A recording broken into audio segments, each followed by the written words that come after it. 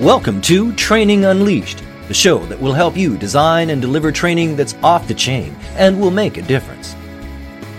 Now, here's your host, Evan Hackle. Hello, everyone, and welcome to another exciting edition of Training Unleashed, and proud member of the C-Suite Network. We're going to have a really great conversation today about leadership. I have with me Alon Hunkins, who is a professional speaker, a professional author, a facilitator, a coach, a TEDx speaker, and an all-around pretty interesting person who's got a lot of, I think, interesting perspectives on leadership. His latest book is Breaking the Code. So, Alon, let's just start there. Thanks so much for... What?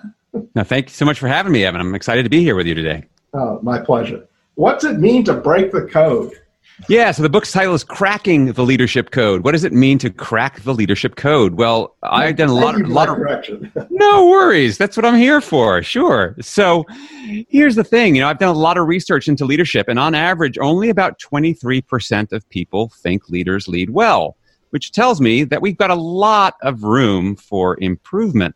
So why is it that leadership is such a mystery? Now, what I realized is that on anonymous surveys, people feel very comfortable talking about how bad their leaders are. But for most people in most organizations, going up to your leader and saying you're actually really mediocre would be a seriously career-limiting move. And a lot of leaders don't create an environment where they ask for that kind of honesty and openness. And so what I realized is that there are certain fundamental human skills, which any facilitator and trainer will be familiar with if they've led a training, is that leaders, to do their roles well, need to do three things. They need to connect, they need to communicate, and they need to collaborate. So the subtitle of the book are the three secrets to building strong leaders. And I really approach this from a facilitative point of view. That is, the leader of the past was all about command and control, but the leader of the future is really about facilitating, moving knowledge from where it is to where it needs to be so it can be translated into insight and ultimately applied wisdom to make best decisions to create best results. Interesting. So when you work with people, what is it that you notice shifts and changes as a result of the work that you do? Or if someone read the book, what would you anticipate would be the results that people would see? Sure. Well, it starts by taking a look at, I'm a big believer that if you don't know where you came from, you can't know where you're going. So the book starts with a section on context. That is, why are we in the mess that we're in? Why are we mired in the mediocrity of leadership that we are?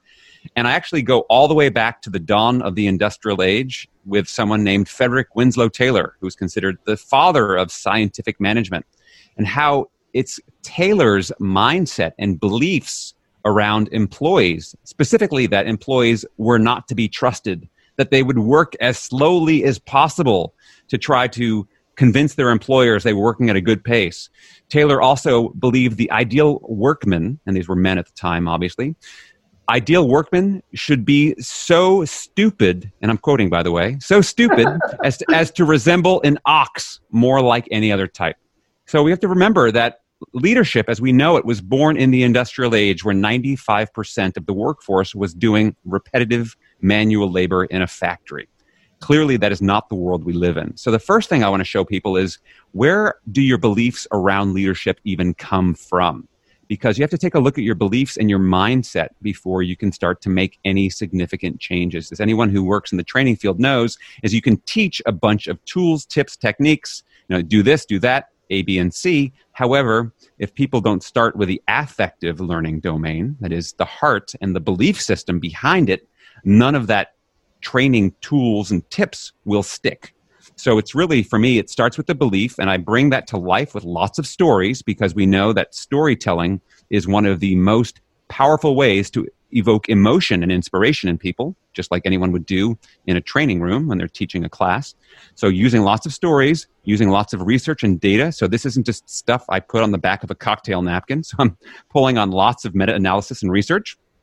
And then once we get into the actual techniques, how do we break it down to specific behaviors? Because we can talk concept all day, but no one can go and apply a concept. So when it comes to connection, I have a whole series of behaviors. These are things that you can actually do. Same thing with communication and collaboration.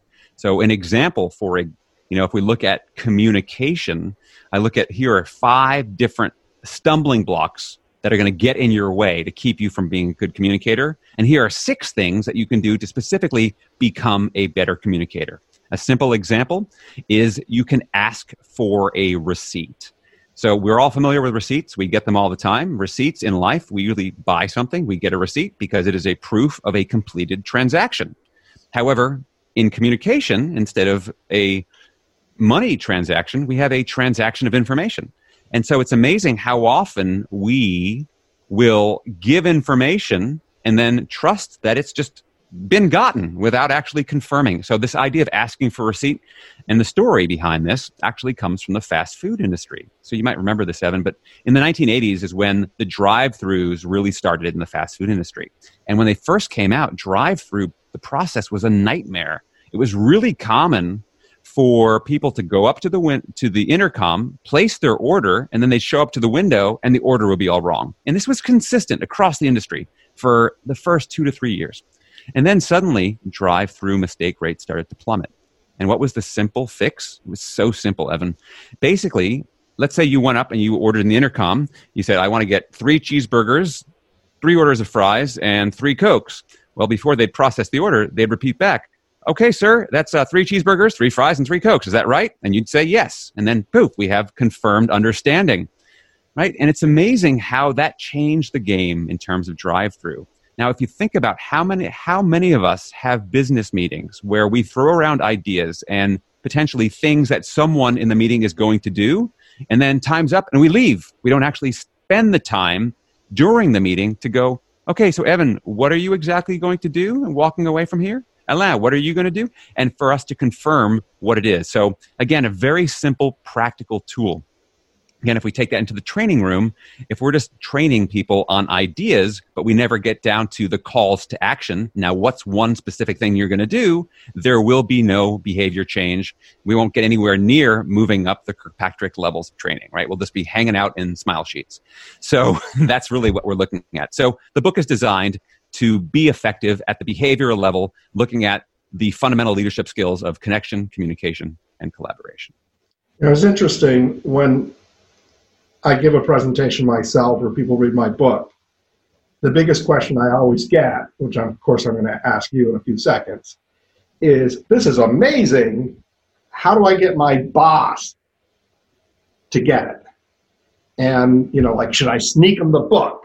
And the reason I'm asking this is you're describing changing beliefs. It's really difficult to do because beliefs come from being, when you're a little child, I talk a lot about the millennial generation. I love the millennial generation because their belief system is very different than what you and I got, watching American TV about the role of the boss, and you never question the boss, and the younger generation, which is much more willing to share ideas and be open. But, my question is, okay, great. Someone who chooses your book is making a choice that they wish to learn, right? Yes. So they are likely to say, okay, I paid money. I'm going to read this book and I'm interested in this topic. If you work for someone who has not chosen your book, what advice would you give to that person that works for a boss that's in that 80 whatever percent that people say, this is not a great boss? And you're totally right, by the way. Communication is the number one thing, not clear expectations. Person goes off, does what they think, comes back, manager's upset, you didn't do what I asked. I mean, I love the receipt thing. That was brilliant. But okay, I work for a boss. I'm not happy. How do I get buy-in? Great question. And you remind me of the fact that I think it was Edwards Deming, who said, you put a good person in a bad system and the bad system wins every time. And so, unfortunately, so many of our systems are so challenging the way you're describing it, Evan. So I'll go back to something, and you were talking about having some people on your show from Franklin Covey, and I'm a huge fan of Stephen Covey's 7 Habits of Highly Effective People. And, Covey was the one who popularized the whole idea of circle of influence and circle of concern. And I think where you start, if you're committed to doing this on your own, is you start within your own circle of influence. So do you start to role model the type of leadership that you want to be? Because I think for many of us, particularly, we're mid-level managers, well, we have teams, and we certainly influence the way that works downstream. And then the real art and challenge of this is, how do you influence someone who isn't that way? And part of it is learning how to manage up. So for example, if my boss says, hey, Alain, I need this by 4 p.m. this afternoon, the easy way to go is like, okay, fine. And I just take it. And now the monkey is on my back, as opposed to going, well, I understand you want this by 4 o'clock. And notice I didn't say but, and is, so given the parameters of this, it's going to take this amount of research and for me to be able to do this by 4 o'clock today to the level of quality that I think we both agree it needs, I'm going to need 3 other people. I need one person to do the research, I need one person to do the design work, and one person to put the spreadsheets together. Is that something that we can do? So and part of that is getting out of this belief, and this goes back to the industrial age, that management or leadership tells us what to do, and our job as workers or labor is to shut up and do it. And we have to have these much more adult-to-adult dialogues about what's possible. You were talking about the millennials, about the willingness to question things, to challenge things, to clarify things. The fact is, a lot of us work for people who aren't great communicators. And so if we're on the hook for the results in some part, the onus and the responsibility is on us to clarify. It's amazing how many people I talk to say, well, the boss never made anything clear, so I didn't do it. Like, you could have asked. And ultimately, we have to step out of the victim mentality that somehow if they're not giving me what I need, then I just can't do it. And look, the ultimate question is, if it is so painful for you that this organization is so stuck in the mud, that your leader is so bad, why do you choose to continue to work there? Because that is a choice. And that is sometimes, I get it's a really hard choice, that it deals with salaries and mortgages and people's lives. And if you look at the Bureau of Labor Statistics, we look at the average age of employees, 21 to 34, they only expect to be working in any particular organization for 3.8 years. So the fact is, if we don't create the environment that works for us, then we should start looking for a place that will it work. And that starts back to the circle of influence and doing what you can in the place that you can do it. I think that was an excellent answer. And I do think you can change up by mirroring, by being the example. Interested in Tortle's learning management system? Why not try it for free today? Tortle is offering a free LMS for up to 25 users. With Tortle's easy-to-use self-authoring tool and free quick start guide, you'll have courses up in no time. Sign up today and you'll experience one of the easiest-to-use LMSs in the marketplace today. To learn more, visit tortle.com/LMS.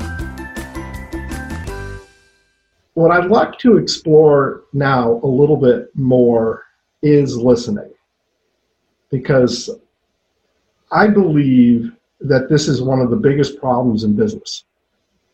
I think your example with the receipts is a really good tip. But let me just start with, because I think it's important, why is listening such a big problem? And what are maybe some other tips you could share on listening? Because I think it is one of the biggest issues that we have in this. Yeah, what a good, juicy question, Evan. I love this one. Yeah, listening. I don't think listening is the problem. It's the lack of listening for sure. And here's the thing about listening is, as we think about leadership, at the end of the day, leadership is not a job title. It's not a position. It's not something on your business card. It is a relationship between two people, the person who leads and the person who chooses to follow. And I do believe that following in this day and age of engagement and discretionary effort, it's a choice.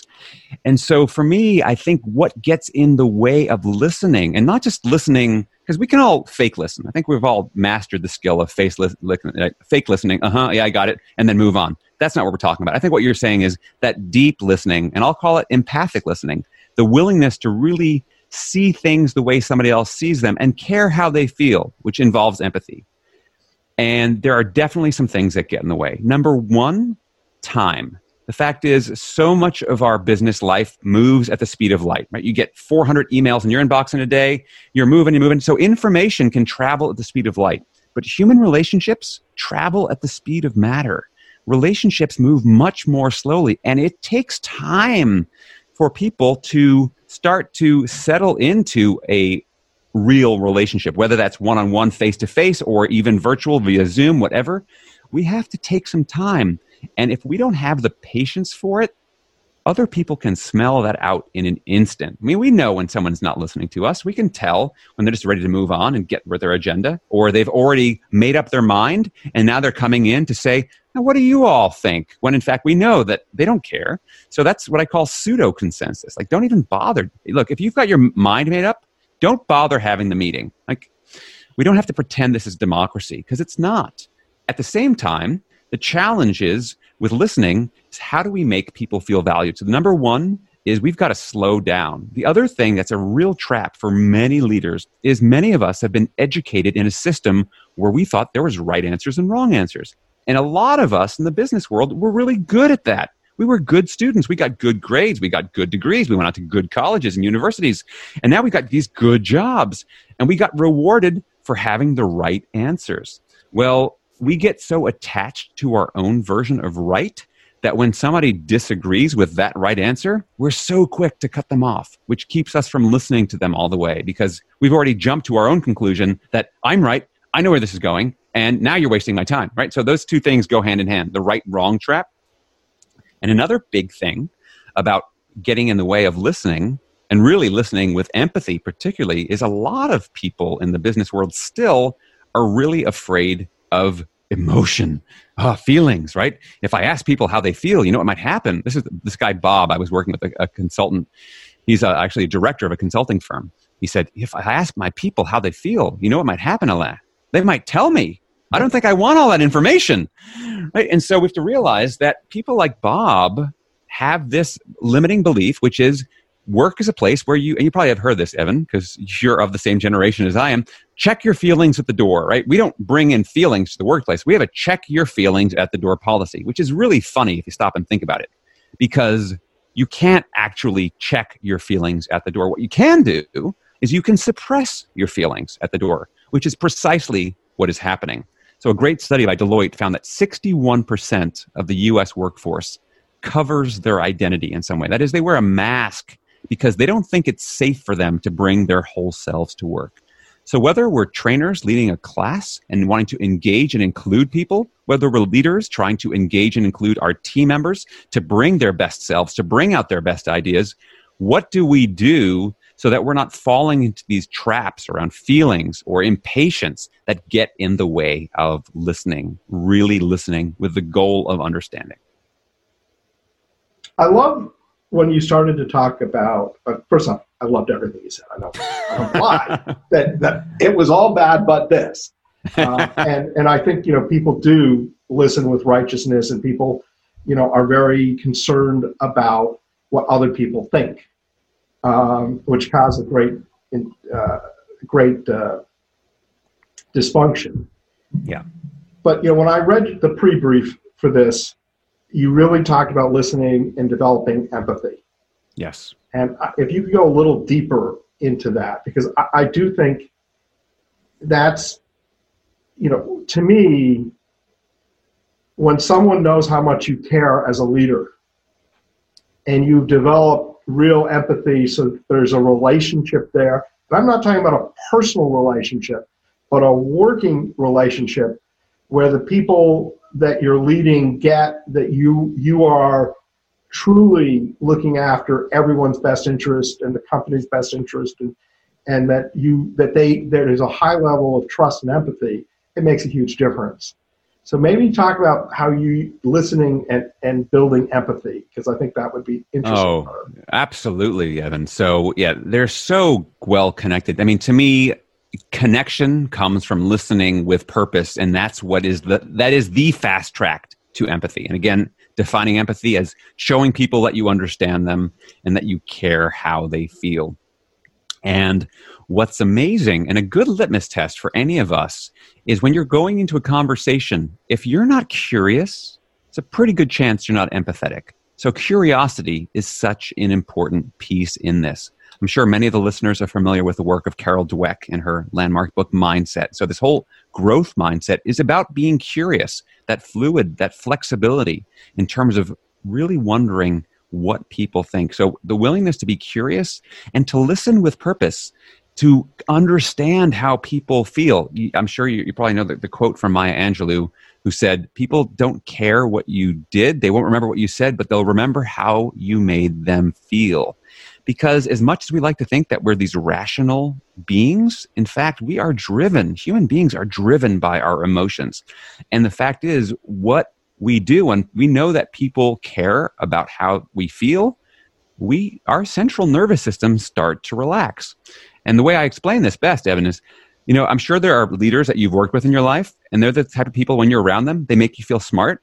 And the other leaders, when you're around them, they make you feel not so smart, right? And we know it's us. So what's going on there? It's because there's something in that relationship that they are not listening with purpose. They haven't helped us to feel what Amy Edmondson would call psychological safety, right? We need to create that safety. And so for me, empathy starts with the deep listening with purpose, being curious, the willingness to step into someone else's shoes. Because when you do that, you get three huge benefits. Number one, you get trust. And, there's great studies that high trust workplaces outperform low trust. I think there's a study of 286%, and I have the actual citation in the book. But yeah, 286% high trust over low trust. So that's one big piece. Another big piece is you get insights, because people suddenly will share things with you that if they didn't feel so connected to you, they wouldn't. And the third one is you get innovation, because people feel willing to share ideas. So I want to tell you a story that brings this piece around empathy to life. So I was working with a woman, and she was, at the time I met her, she was actually an executive VP of marketing for a global department store franchise. But she was telling me a story about the first time that she really got the importance of empathy. And at the time, she was the manager of a cosmetics counter at the department store, way down. This is 20 years older in her career. And so the girls, she called them girls, the young women, I should call them, the young women who worked on the cosmetics counter, they would give makeovers to the customers. And that's what their main job was, to give makeovers and then to sell cosmetics. And she had this one young woman who was working for her who was really good with customers, but she noticed that she would come in, she'd work on Tuesdays and Wednesdays and Thursdays. And on Tuesday and Wednesday, her uniform was fine. But on Thursdays, her uniform was always really dirty. And to the point where she noticed it and she thought, we have standards. You can't come in and have this dirty uniform. And so she gave her this warning, and the woman said, oh, I'm sorry. And so it happened again. And she's like, I have to let this woman go. And so she decided she was going to have the talk. It was going to be the talk. We're going to have to let you go. And as she went over to her, she just got this sixth sense that hey, there's something going on here. And so instead of firing her, she said, I'm talking to you about your uniform. I want to find out what's really going on, because I brought this up to you before. I need to know what is really going on. Well, this young woman, who at the time was about 19, she shared her honest truth, which was she had been living on her own. Her parents had basically disowned her and her younger brother. So her younger brother was 3 years younger than her. When they were 11 and 14, she was basically living out on the streets with her brother for 2 years. And then basically she was the family now breadwinner at the age of 19, living in a room with no hot water. And basically she was working a bunch of jobs. And so she didn't have the capacity, the physical capacity to wash the uniforms for Thursday. She could always get it done for Tuesday and Wednesday, But there was just no way, which is why this was happening. And when the manager heard this, she went, oh my gosh, would it be helpful? I know it's not policy, but if I gave you 2 more uniforms, so that would make all the difference. Well, she did. She did. And the amazing thing is that young woman is now a manager within the company. She's been there for 15 years since, and she is now married, has her kids of her own. And she said, that moment taught me so much that there's always a story behind the story. And if we're not sensitive and empathic enough to listen for it, we'll miss it, because that day could have gone very different for me. So it's just a great example of the power of empathic listening. So let me shift gears with you a little bit here. There are different personality types. People, Myers-Briggs, DISC, there are hundreds of these profiles out there that talk about different personality types. How do you take what you're talking about and apply it based on the personality type of the person you're talking to? Or do you? Absolutely you can. So here's the wonderful thing about human beings is that there's not a one-size-fits-all to leadership, just like there's not a one-size-fits-all to a great trainer in a classroom. The idea is to get self-aware of what are your strengths and how can you bring out more of them. So if we look at the principles of connection, communication, and collaboration, there's not a one-size-fits-all to connection. So some people might be really extroverted and want to be doing things, and we can call them, they're the cheerleader, the cruise director for the group, and like, let's go do this. Yeah. Other people are much more reserved and soft-spoken, but there are ways that they can connect potentially on a very different level from the cheerleader. So I think it's finding your own style that works for you. And one of the best ways to find out what works for you, it isn't just what works for you, it's what works for the other people that you're leading, is to ask for feedback. Again, going back to our earlier conversation, so many leaders don't get honest, timely feedback. And feedback isn't about waiting for a year for a formal performance review. It's an informal conversation. Hey, what worked well there? Hey, what could I do that would make it even better next time? Because when you do that, then you can be more fluid and adjust. So there really isn't a one-size-fits-all. I'm a big believer that we have to understand what our personal brand is. Jeff Bezos, the founder of Amazon, likes to say that your brand is what people say about you when you're not in the room. Well, as leaders, or anyone who wants to be better, we want to get conscious of what are people saying. And so why don't we go and ask them instead of trying to guess or read minds?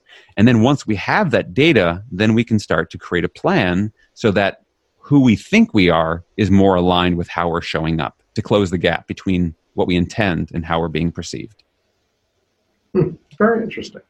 Well, I would be remiss if I didn't ask you what your suggestions are in the middle of such economic chaos and a pandemic, what your advice is to people in leadership and how to adapt to, let's say, a fast-paced, changing environment. Yeah, so great question. And this has been the work. I've been writing a bunch of articles on this subject. So in the last few months, the number one thing as leaders in the midst of a pandemic like this, the first thing to recognize is that what we're going through, and you've heard the word unprecedented, I'm sure, dozens of times already. It's unprecedented, and we are experiencing a global collective trauma. I mean, there's no bones about it. The fact is, trauma is defined as a deeply distressing or disturbing experience. Well, I think COVID-19 checks all that box, right? Yeah. So this is a trauma. And understanding a little bit about trauma doesn't mean you have to be a psychologist. Helps to be an empathic human being, but just to understand, how do people respond to trauma? Different people respond in different ways. Some people get really stressed out. We talk about post-traumatic stress disorder. There's also post-traumatic growth disorder, or order, we should say. So the idea here is that people are going to respond differently. And what's important more than anything else as leaders is to normalize other people's experience. In other words, to say, you're not feeling okay? That's okay. Is to let people know. And in fact, you can model that in saying, here's how my life feels all weird and screwed up, and I'm trying to do my work and homeschool my first grader at the same time. So first, normalize people's experience. The next thing is, don't plod on like this is business as usual. It's not. So get really clear on what are the priorities. And are you, the corporate world is so well known for, and another thing, let's put more on our plates. This is a time to really step back and go, what do we need to take off the plate so we can focus on what is truly important? So that's another big piece. And then another one is, what are you doing for yourself first, and then for your team, what are you doing to build resilience? And that is through self-care, through giving yourself breaks. So one thing I'm suggesting to a lot of clients I'm working with, because a lot of people are talking about Zoom fatigue, for example, is, are you still scheduling meetings for 60 minutes? Why? And what are you thinking? Because all that's going to do is lead to diminished results and burnout. Like, you should be scheduling meetings for 45 or 50 minutes and give people 10 minutes to recover, because we don't sustain well in general, but particularly now when we're under this added stress, the levels of stress hormones, that is adrenaline and cortisol, are much higher, and it leads to what's called allostatic load. And it basically starts to break down the body's immune systems, which makes us more susceptible to getting sick and feeling stressed out. So there are many things we can do in terms of self-care.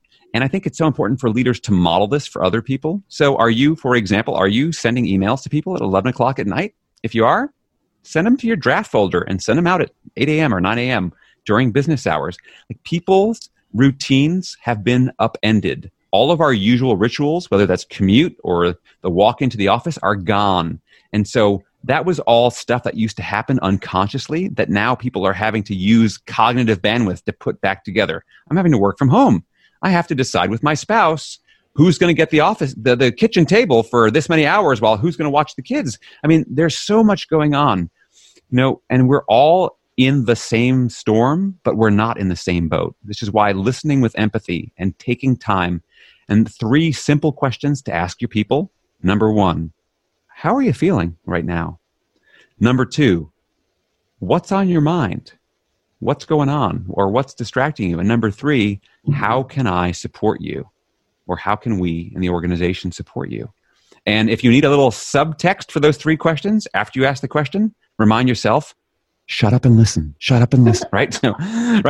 So that's it. That's the listening. Exactly. So this is where the curiosity and the listening with purpose and the empathy comes in, because at the end of this, when we come out the other side of this coronavirus pandemic, and I know we will, I don't know when, but we will, no one is ever going to come back and say, gosh, Evan, as a leader, he was way too caring about me. He showed way too much empathy. He was way too human. This is a time for us as leaders to lean into our humanity and to be exceptionally human.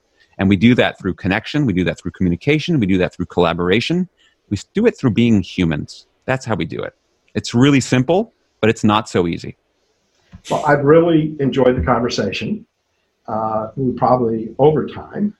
But I know you have an offer for everyone, and I know people are going to want to know how to connect with you. So if you could share that information, I'd really appreciate it. Sure thing, Evan. Yeah, so it's been such a pleasure, first of all, being with you. Yeah, if people want to learn more, the easiest place to go is, the book has its own website, which is www.crackingtheleadershipcode.com. While you're there, you can learn all about the book, and you can download the first chapter and preview the book before you buy it. You can also check out, that'll take you right to my website, so you can check out all of my training, coaching, consulting services. If you have questions, I've got articles. You can connect with me on LinkedIn. You can contact me, shoot me an email. Happy to reach out and see how I can support you on your own or your team's leadership development journey. Do you have an audiobook?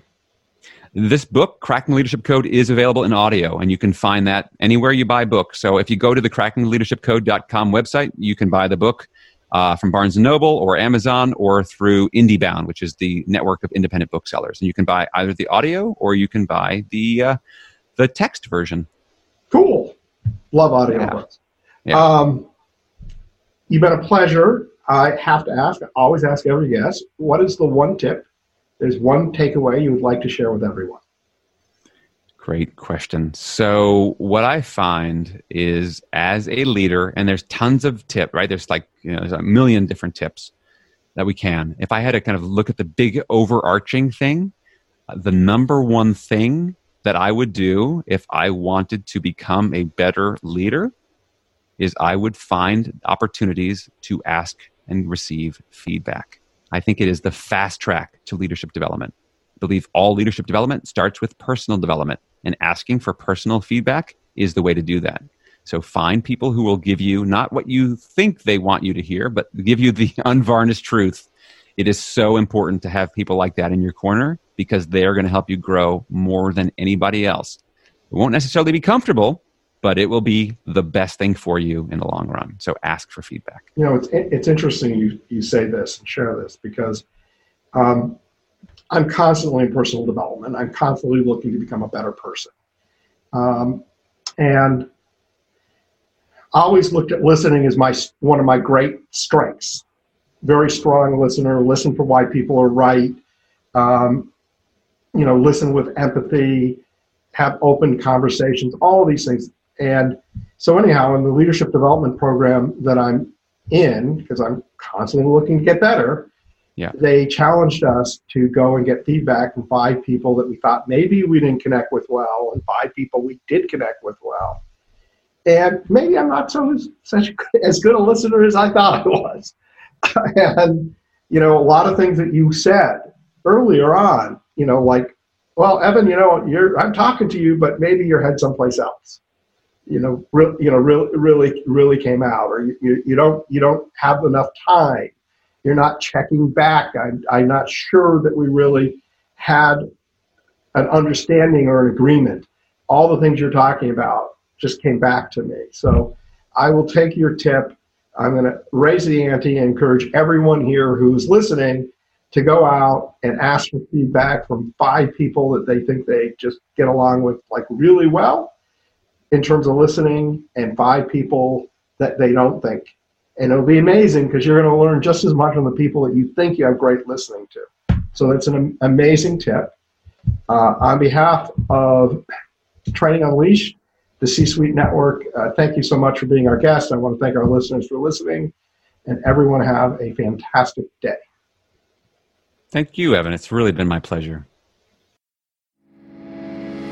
This has been Training Unleashed, but it doesn't stop here. Just go to trainingunleashed.net to subscribe to the show.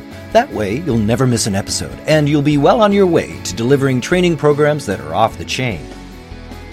We'll talk to you next time on Training Unleashed.